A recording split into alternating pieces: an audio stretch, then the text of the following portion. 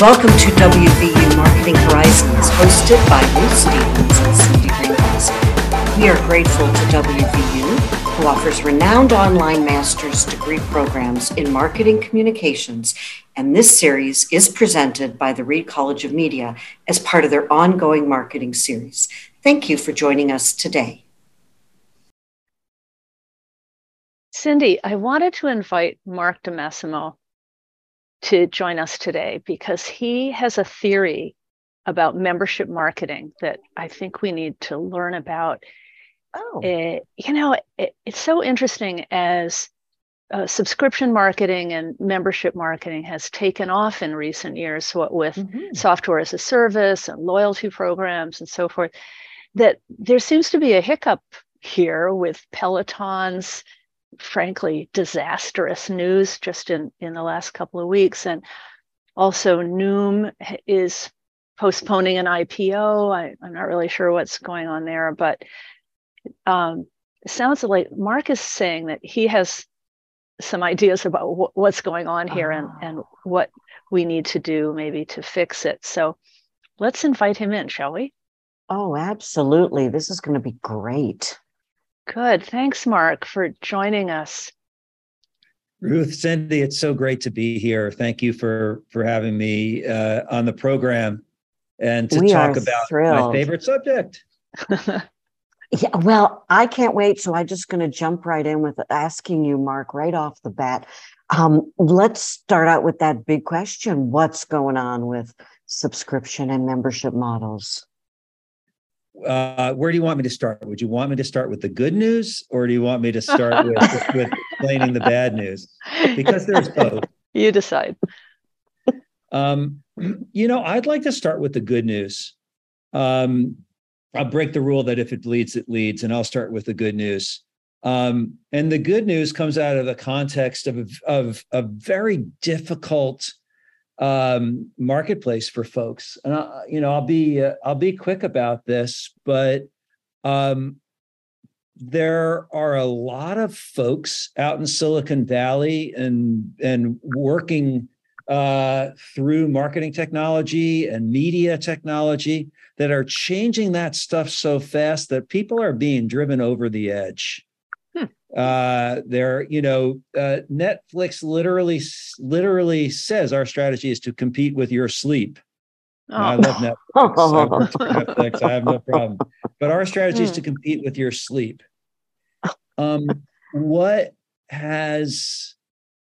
What's legitimately happened in the marketplace is that people want to have more sense of agency and control over their lives.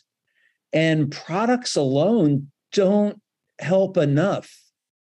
Memberships, true relationships with continuity, all those old direct marketing words that I know we all know and love. Yeah. They go deeper and they can help more. And so there's a really good reason why there's a really good market-based, consumer-based, person-based reason why membership and subscription has been taking off, and that's a mega trend. Yeah. Okay. Now the dark side. The dark side is, what Soros called reflexivity, which means that that any human social truth is going to also become a cause. And what happened is that the investors saw in subscriptions, right, and memberships, ongoing, more predictable revenue. Sure. Therefore, they started to value the profits and revenue of subscription companies at a much higher multiple than other companies. Yeah. Because investors saw other investors doing that, they kept bidding up the prices of these companies, which predictably drove especially the leaders right over the edge. Not enough investment in relationships. Yes, expectations got too high. And the only way to keep up with them was to start to do bad business and take bad risk and start, what happens in that part of the market, that part of the market cycle is that the leadership of the company has to choose between looking worse to the money, and they were, looking worse to the people who give them loans and investments by being moderate in an immoderate environment, which can have costs, or by taking the huge risks of following the money. So it just really becomes a vice. And I absolutely believe Peloton especially fell into that vice. Interesting. In Noom's case, they scaled very quickly. They're a lot better at acquiring than they are. And we have a model which we call start, stick, stay. The marketers, because of the growth of this, and I know, Cindy, you've seen this,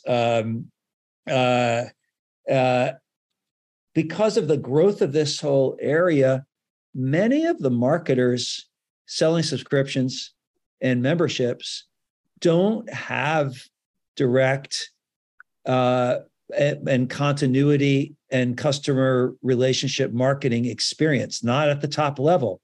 In fact, many of the folks I've worked with have come out of packaged goods. And the first conversation is, you're not running the same business model anymore. And you need people around you who understand this business model. So the growth means that there aren't enough people with deep experience in the model. They're great at acquiring. They don't know how to stick the relationships. And that's where the value comes from, right? Right. I have a personal experience with that, during the pandemic, like so many people, we were stuck at home, and I've never been a big, cook and spending a lot of time in my kitchen. And so I did sign up for one of those subscription services, the food box, everything comes in the box, and make it easy. Give me a menu and I can just make dinner easy because we're not going out. It wasn't as easy as I thought it would be. And, it was more complicated than I wanted it to be. But B, I got kind of tired of it and I canceled. Right. So, which I think, as you're speaking to, they did a fabulous job convincing me and acquiring me. And then I never heard from them except for pick my weekly, what I'm getting between my keto or my Mediterranean or food type. But I never got the stick or stay. I never got. And once I abandoned, I never got the communication that we all know as marketers would be like a win back strategy, because all that money that you spend on acquisition to acquire me, you're making all your profit on me once you got me on board, and they did nothing to either retain me or reactivate me. Wow. Do you know that the University of Pennsylvania just published a few months ago the results of one of their mega studies? So all these behavioral scientists trying to figure out how to get people to sustain habits. And so all over the country and maybe the world, they're testing all of these different things. And do you know what the number one thing was? A win-back strategy. Make it easy for people to come back who've lapsed, and yes, incentivize them a little to come back if they've lapsed. Yeah. So the things we know as part of our professional experience are just being tested and proven out by scientists. But a couple of examples just to support what you're saying. It's not just the marketers too. It's also the ownership. We did work a couple of years back for Proactive. Proactive had a successful continuity program. Continuity programs became attractive. They sold themselves to a packaged goods company. The packaged goods company said, we've got an idea for you to make more money for this, where you're going to now become a products company, like an e-commerce company. So one result of that was that they get new people using Proactive. It's for acne, right? One thing about the product working is 6 weeks in, you're worse. Your acne is worse. If it's working, it gets better 3 months in. Wow. Whereas they used to tell people that, now they weren't preparing people. And 4 and 6 and 8 weeks in, they were trying to cross-sell them to other products while they were miserable with the first one. So they were losing 60, 70, 75% in any given month of the people they spent so much money to acquire. That's a great story. All the time. So you're identifying a combination of on the ground inexperience in relationship marketing, or whatever we're calling it, and senior leadership arrogance and kind of stars in the eyes about the potential revenue or profit growth. How fascinating. That, I guess, you're filling me with hope, though, because neither of those two factors relates to the business model itself. It still really works, and it still can be very profitable as long as it's managed properly and the expectations are set. Maybe. Ruth, I want to throw up an amen, because, here I sit incredibly cheerful and optimistic about what we do. And also, feeling really thrilled and honored that what we know is what this world needs. The fundamentals of what's creating a boom in membership, subscription. I call them good habits companies, membership companies. The fundamentals of what's creating the boom, which is the consumer need for relationships that help them change things in their lives. They want this whole transformational economy needs this business model. The fact that there are too few of us with long experience and deep knowledge about these business models means that we have an important job to do in this world. And in some sense, it's not that hard. First off, the first thing is just awareness. Investors, marketers need to know that they're engaging with a business model, with a model that is different and needs to be managed differently. For me, I basically start with how you add value, and how you add value is connected to how you add impact, because lifetime value, right, of your member or customer or subscriber is the lever. Yep. So right, you add value to their life, they add value to your company. It's pretty straightforward. That doesn't come from acquiring customers that aren't valuable in the long run. It only comes from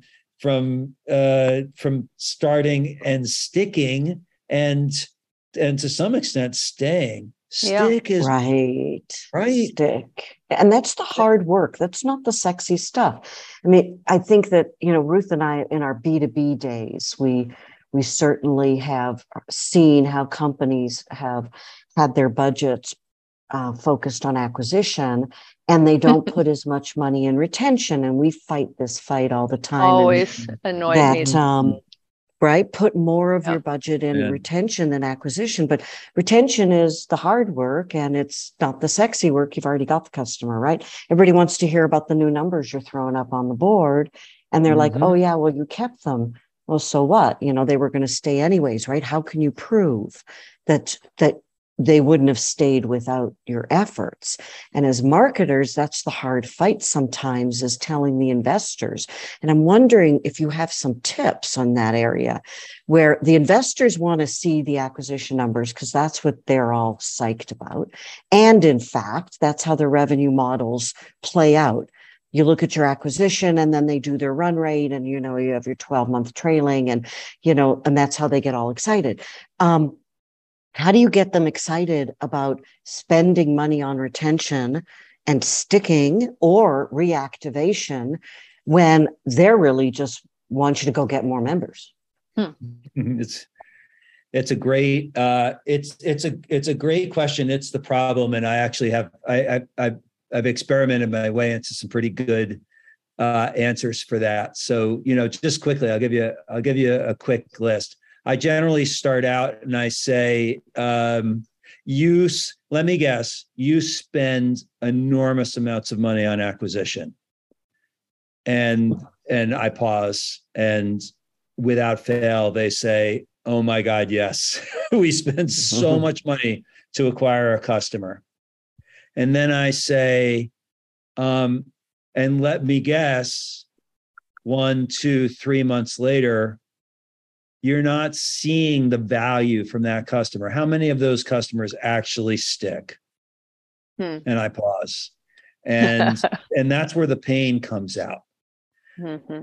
I believe for the most part so as I follow that conversation down, the reason that they don't spend on customer marketing is, one, they don't focus on those moments that matter, those key moments where people are lost or gained, and they can be identified if you go through the customer journey. We call it habit mapping.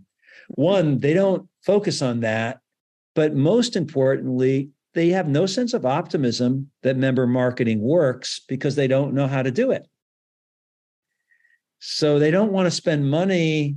I mean, they don't like costs. What they like is investments that return. So what I'll say is, what if you could reduce your member churn by 10%? What effect could you calculate? What effect that would have on the value of your business, on the return on your marketing dollar? And let them live with that. I could do it for them, but but I let them live with that. And basically, look, so they'll say, well, okay, that would be amazing, but how would that work?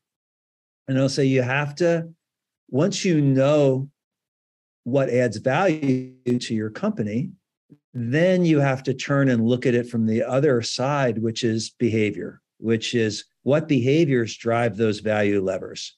Yeah. So, our head of strategy, co-CEO Leslie Bilby, was working on a gym, and she looked at where folks were lost, and what they noticed is that 50% of the people who get to the parking lot don't come in because they feel fat, unattractive, and the way the gyms were set up, you had to walk in front of everyone at the gym in order to join it. 50% of the people sit in their car and they would not go in. What they did was they experimented with creating a separate entrance and a private sign-up process, and they got to 75%. Wow. More or less right away. It's behavior. So you find the sticking point. In the case of Proactive, we the quickest thing we could do. So the first thing we did was started an email program that just let people know what they would be experiencing each week if it was working. Cindy's mailbox experience would have been a lot better with something simple like that. Absolutely, it would have. So, Mark, do you think membership marketing, assuming these problems could be avoided or fixed, has a great future? I mean, where's it headed? How can we marketers be ready for whatever changes may be coming? For me, it really comes down to what's more valuable, transactions or relationships. And I think the answer from the consumer's point of view, from the person's point of view, is pretty obvious, that relationships that serve me are a lot more valuable. So I think it's great. I mean, if we get just a little bit boring so that we get just the right amount of investment, this is a boom. It's a mega trend boom for many years to come. Every company is going to want to go beyond the transaction to the relationship, and there's just so much learning and development to be done. Wow, great. Mark, that's a great way to bring us to a close. We started with good news. We're going to end with good news. And always welcome. Always welcome. Thanks so much for joining us. That was great. Thank you, Mark. Thank you both so much. So great to be here with you. Oh, Ruth, that was just great. I really enjoyed our conversation with Mark. And what a pleasant surprise for us, too, when we first thought we were going to speak with him. We thought it was going to be all gloom and doom about, the death of the subscription and membership model based on some of the experiences we're seeing in the market. But, what he said is that, this is a mega trend. This is a boom economy, and it's being driven by consumers, that consumers want this in their lives, that there is a desire to have more relationships and less transactions, less, one-off dating and more of a relationship with the company. And he was very bullish on the future of membership and subscriptions. And, Ruth, this is your background. You had a great deal of experience in this area. Right. I kept hearing continuity marketing, membership marketing, loyalty programs, all of these data-driven business models that we grew up on, Cindy, as junior marketers in the 80s, 90s, et cetera. And it was so kind of satisfying to hear his enthusiasm for the model. And he was basically saying, I think, that they're just doing it wrong. It's not that it's a bad model. Right. And so I love your idea about don't follow the money, but follow the consumer. That the downfall has been misunderstanding of not only how to do it, but what kind of results it can deliver. Right. And, having been in the M&A and a private equity world for a long time in my professional career, the recurring revenue model is what drives valuation. And we know that, right? Yeah. So the investors are absolutely enamored with anything that's recurring revenue. And part of our challenges in marketing are companies that have just traditional marketing as their revenue is it's very spiky. Not only is it spiky, it's very hard to predict. Mm-hmm. So you don't know when consumers will buy. You don't know when consumers will attrit. You can't predict human behavior in an easy way compared to many other industries. But recurring revenue models like a subscription, you're going to get the revenue regardless of the consumer behavior. You don't have to figure out what Cindy Greenglass is going to do.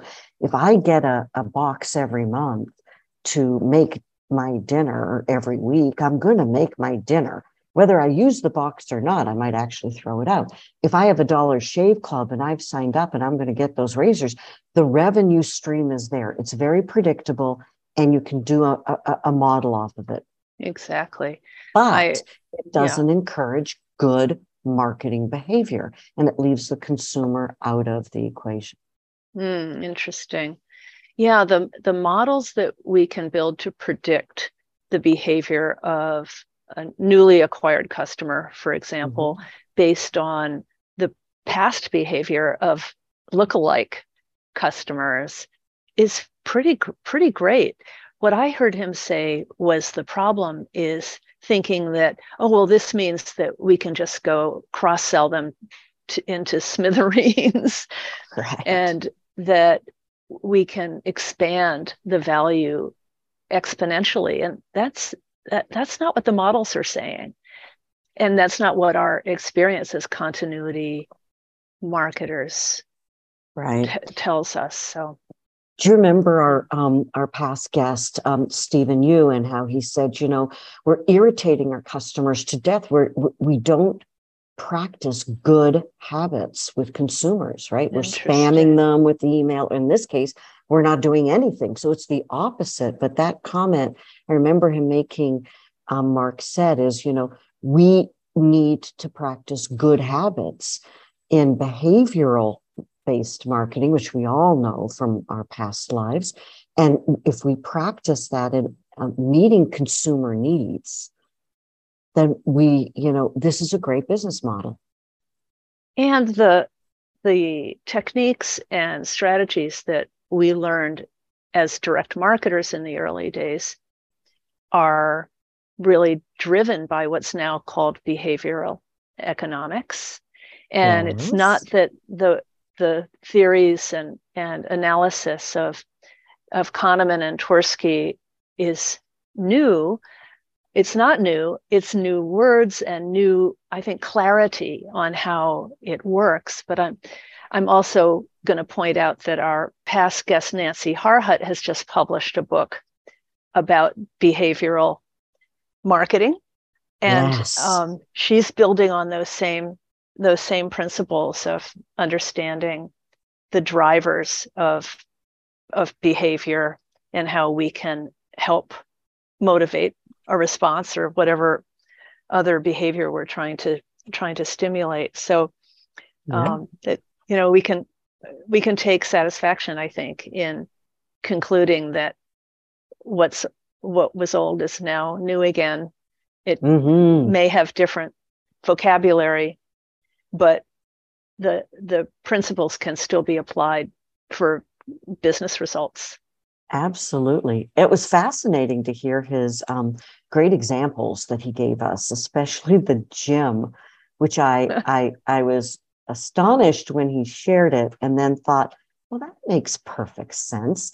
Like when you think about it, 50% though of gym members got to the parking lot and don't go in. And then you go, what? That's a crazy. Think about what that means for retention. And then you combine that with, he said, all of a sudden the data scientists are proving out that, lapsed and win back strategies is where the money is, right? Wasn't that amazing?